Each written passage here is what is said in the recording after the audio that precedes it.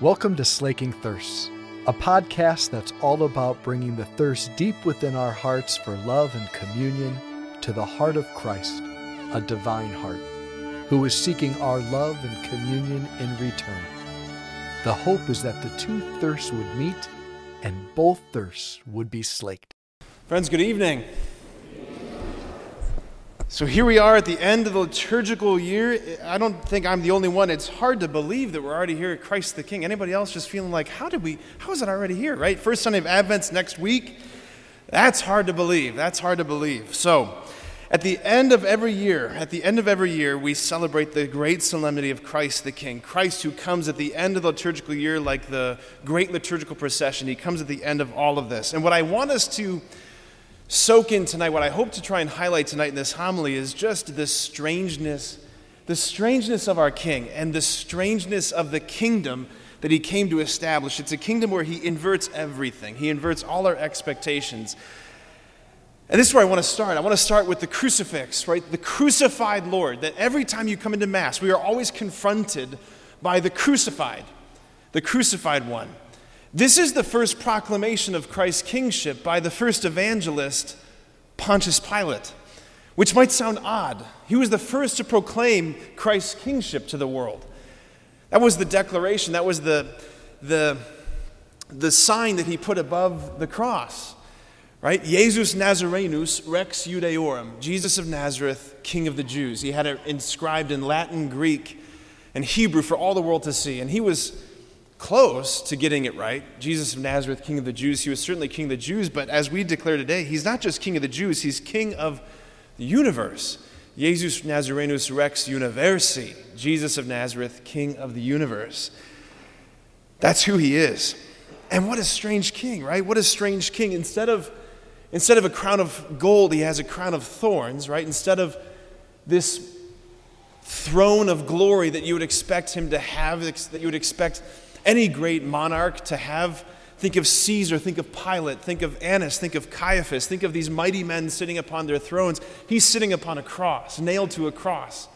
Instead of a scepter in his hand, he's got nails in his hand. Instead of a fine regal purple garment signifying his kingship, he's got his own flesh hanging from his body, purpled from his own blood. He is a very strange king.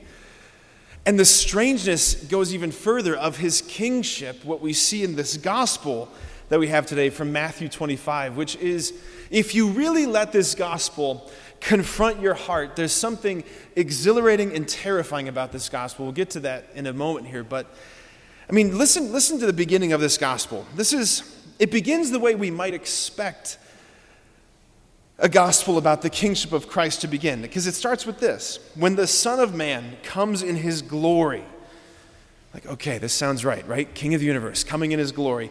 With all of the angels with him, he will sit upon his glorious throne. Okay, that makes sense. And all of the nations will be assembled before him. I mean, just pause for a moment there to just consider, like, the magnificence of the vision that's being held out to us. The magnificence of this. Like, what will that look like when the Son of Man comes in his glory? Like, these are words that we use. These are words that God has inspired the author of Scripture to use. He comes in his glory. But what we hear of God's glory in the Scripture is that no eye has seen, no ear heard, no human mind can fathom what this glory is. It's beyond our capacity to comprehend. And that's what he's coming in, robed and shining in this glory. And it's not just some angels with him. This is a line that just really stood out to me. It's not just some angels. It's all of the angels. All of them. Think about just what happens when one angel shows up in the Scriptures, right? Think about that. When one angel shows up in the Scriptures, people are terrified. You know they're terrified because the angels are always saying, the first thing out of their mouth is, do not be afraid. Essentially, calm down, right? Take a breath, right? Calm down. There's a terrifying, overwhelming glory to each angel. Thomas Aquinas, who is the great great scholastic theologian of our tradition, Thomas Aquinas, who's called the angelic doctor, he wrote extensively on the angels. And he tries to explain what one angel is like, and he says this, it's as if this, like every angel, he says, is its own species. Like, what does that mean? Well, think of it this way. You and I, individually, we are members of the species Homo sapiens, right? We're individually members of the species of humanity, right? I don't fully exhaust what it means to be human any more than you do, right? So what is one angel? Well, think of it this way. If you were to take every person who has ever lived, every person who's alive now, every person who will ever live, and condense them into one extraordinary being, that's what like one angel is like. You're stunned into silence. I can feel it. Okay. And now the Lord is saying that all of the angels are coming with him in glory. Like, what would that look like? It would be overwhelming, right? And he will sit upon his glorious throne. There's that word again, glory. He sits upon his glorious throne. And it's like, well, of course, where else would he sit? And all of the nations are assembled before him. Again, that makes sense. He's the king of the universe. All the nations, all peoples assembled before him. This seems fitting. This seems how I would imagine the king of the universe to show up. But then it goes on to say this. Our mighty king begins to separate and sort the peoples and the nations. Picture Michelangelo's fresco of the Last Judgment scene in the Sistine Chapel, right? You think of the creation scene on the ceiling, and the Last Judgment scene is behind the high altar, right? Where Jesus is in the center next to his mother, and he's pointing up like this to the right-hand side, and he's looking down to the damned on the left-hand side. The mighty are going up, the glorious, the righteous are going up to heaven, and the damned they're going to the other place, right? Okay. This right here, this sorting, this is where you and I, this is where we need to press in. This is where we need to listen attentively, because Jesus, as a teacher, he's like a good teacher in this respect, where like I think about the teachers I had in high school leading up to final exams, where they're like, okay, this is what you need to study for the final exam. This is what it's going to be on, right? This is what Jesus is saying. You want to know what judgment's going to be like? What's the criterion? This. So to those on his right, he'll say, "Come, you who are blessed by my Father, and inherit the kingdom prepared for you from the foundation of the world." Before the foundation of the world. This is the end he had in mind from the beginning. Glory was not an afterthought for him. This was the end he had in mind when he dreamt humanity into being. His intention for us is our salvation. I want to save you, is what he's saying. I want you to be in this kingdom. This is what I've intended from the foundation of the world, your full and final beatitude, to enter into this with me. That's what he intended from the beginning. And to those on his left, he'll say, "Depart from me, you accursed, into the eternal fire prepared for the devil and his angels."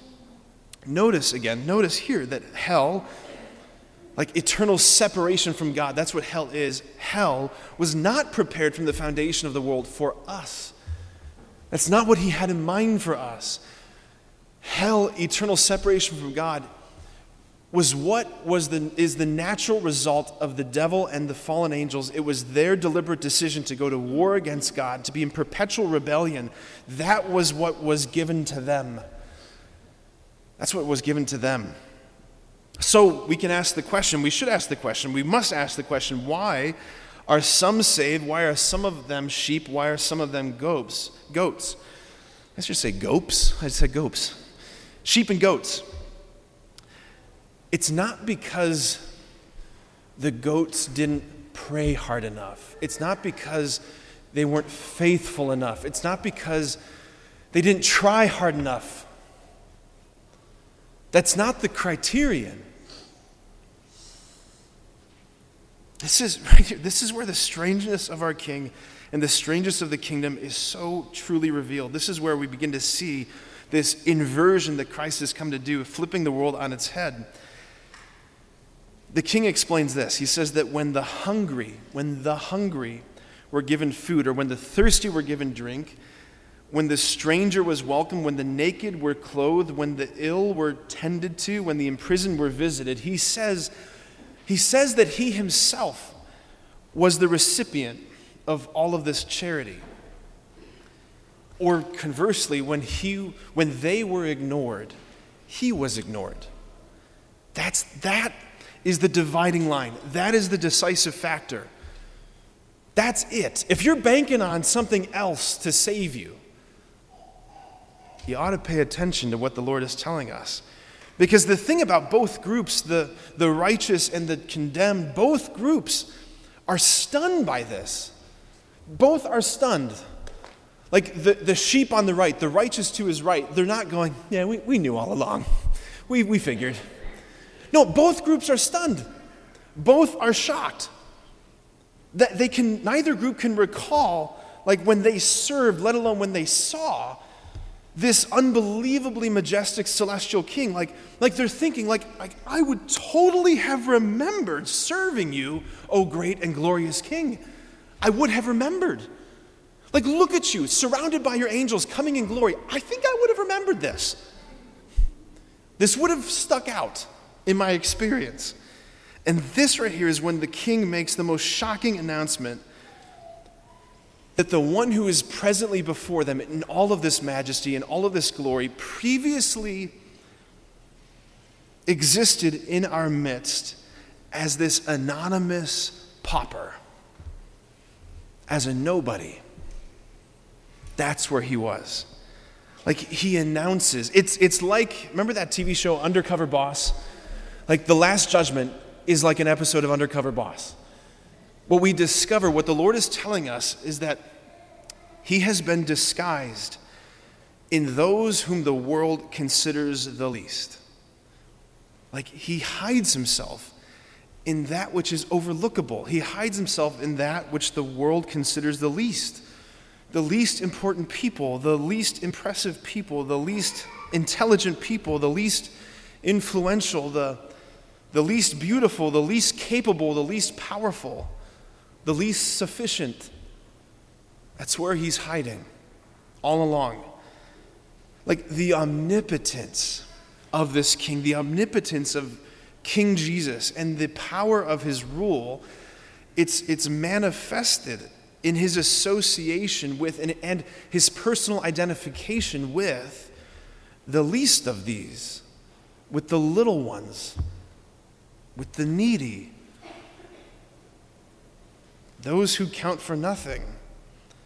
Like, and friends, this right here, this is where, like, when I pray through Matthew 25, like, this is one of those texts that just, it's both exhilarating, exciting, incredible, and also terrifying.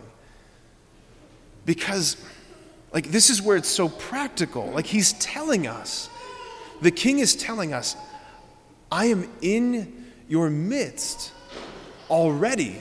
Like, the king, like, he's saying, I myself, not my vicar, not my ambassador, not my emissary, not my representative, not my viceroy. No, he's saying, I myself, I am present in the person nearest to you who is so hard to love. That's what he's saying. I'm in the one who is begging love from you and time from you and attention from you. Like, this is what's shocking, right? The king, like the only king that there is, who's the only kingdom that will ever last forever. His dominion will be forever, right? Gabriel says to Mary in the Annunciation. The king of the universe is a beggar. He's a beggar of love. Because as it turns out, the only thing that he really cares about is conquering our hearts. Not any territory, not any other kingdom. Like, what he's interested in conquering is our hearts. Like, the only objective that he has as a king is to woo and win our hearts.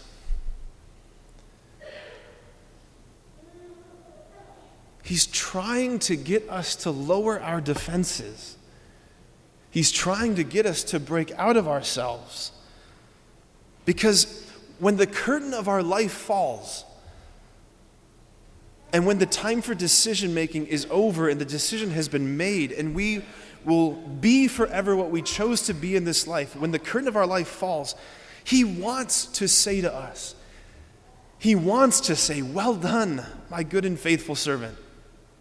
Enter into your master's joy. Come into the feast. The fattened calf has been slaughtered. Enter into your master's joy. Come into the wedding banquet. He wants to save. He wants us to be able to enter into this kingdom of love, but because it is a kingdom of love, it's also a kingdom of freedom. And he won't touch our freedom. He refuses to touch our freedom. So he's doing everything he can to get us to break out of our own egotism, to get us to break out of the black hole of our own selfishness and to love like he loves. And so he becomes a beggar. And the only criterion for entering this kingdom is the condition of love. Like, that's what's incredible about this. And you don't have to become a missionary to start learning to enter into this, to live this gospel. You don't have to become a missionary and go to another part of the world. If you feel so called to do that, awesome. It's an amazing opportunity. I've done it. It'll change your life. But you don't have to go to Nicaragua to start feeding the poor and clothing the naked. You don't have to do that. It's right here, right? The circumstances for your salvation, for your sanctification, are right in the midst of your world. You already have all the ingredients you need in your world to become the saint that God wants you to be. It's already waiting for you. Like some of the early morning masses, I mean, it was like we had the adult choir over there, and then we had like the infant choir out here in the church. They were squawking like glory. It was amazing.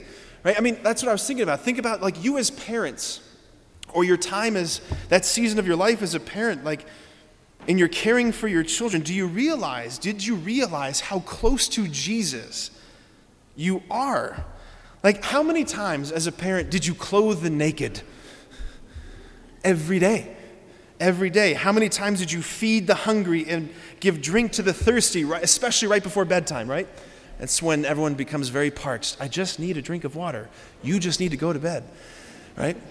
Giving drink to the thirsty, or visiting the imprisoned who were sitting on the steps for time out for a few minutes, right? It's funny, but it's also true, right? Living these corporal works of mercy, it's right there in the midst of your vocation. It's right there in the midst of your home. Or I know there's a lot of us in this parish right now who are in that season of life, that very challenging season where you as the child are now taking care of your elderly, aging parents, right? Your mom, your dad, who are entering that season where it's very difficult. Do you realize how close to Jesus you are? He's right there. Like, he is hiding in your mother, in your father, in that loved one. And I know some of you are thinking right now, like, well, he's really good at hiding, Father, right? Like, and like, again, it's funny, but it's true, though. Like, if these words of Jesus in this gospel, if he's telling the truth, then that is true. That is true. He's there, imprisoned perhaps in their lack of mobility, their lack of ability to take care of themselves. Or maybe he's even imprisoned in their mind now. I mean, that brutal burden that many of you are carrying, watching your mom and dad, their minds slip away through dementia or Alzheimer's. I know there's a lot of us who are carrying that right now. Imprisoned there, and he's there, begging for love. I don't know which bishop or which cardinal said this, but he said that the poor need the rich in their charity to help their lives become a little bit easier, but the rich need the poor to save them from hell. We need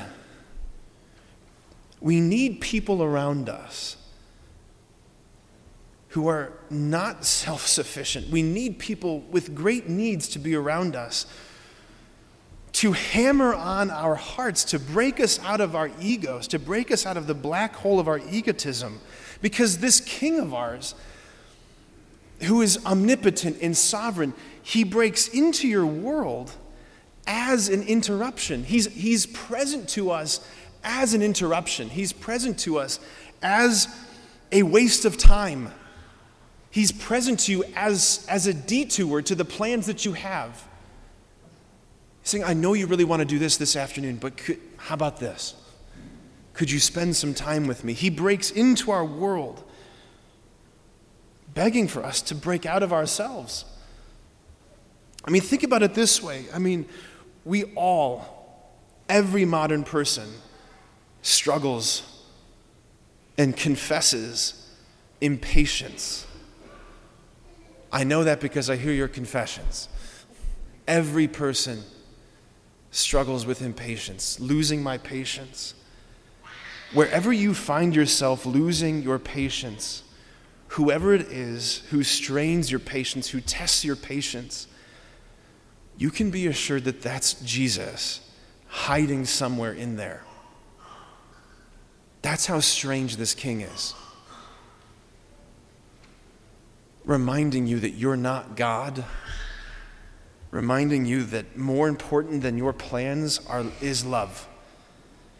Friends, like in this gospel that we have today, in this solemnity today, our Lord, as a good teacher, he's telling all of this now so that none of us are surprised when we stand before him in judgment, right? Like the ones who were damned in this gospel, they weren't tricked by Jesus. It's not a trick. He's not saying, gotcha. They weren't tricked by him. Like the ones who didn't feed, who didn't give drink, who didn't clothe the naked or visit the imprisoned or assist the sick, like they didn't get tricked by him. We choose to keep the doors of our hearts locked shut, refusing to let love in and refusing to let love out, and thereby we create our own hell, locked within ourselves, incapable of love. Like our hearts become sclerotic, this spiritual rigor mortis settles in, like you have to learn love if you want to go to heaven. You have to.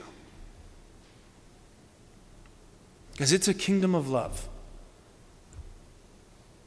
If love is an aquatic environment, we have to grow gills, and the gills we need, it's love.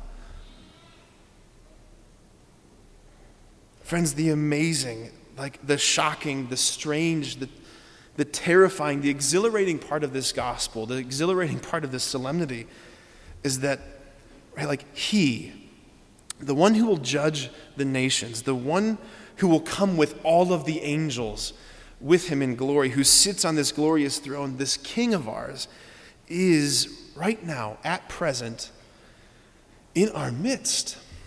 He's in your midst. He's that close. Next to the Blessed Sacrament, the next most holiest thing presented to your senses is the person around you. And far be it from us to reverence him here and to ignore him there. Amen.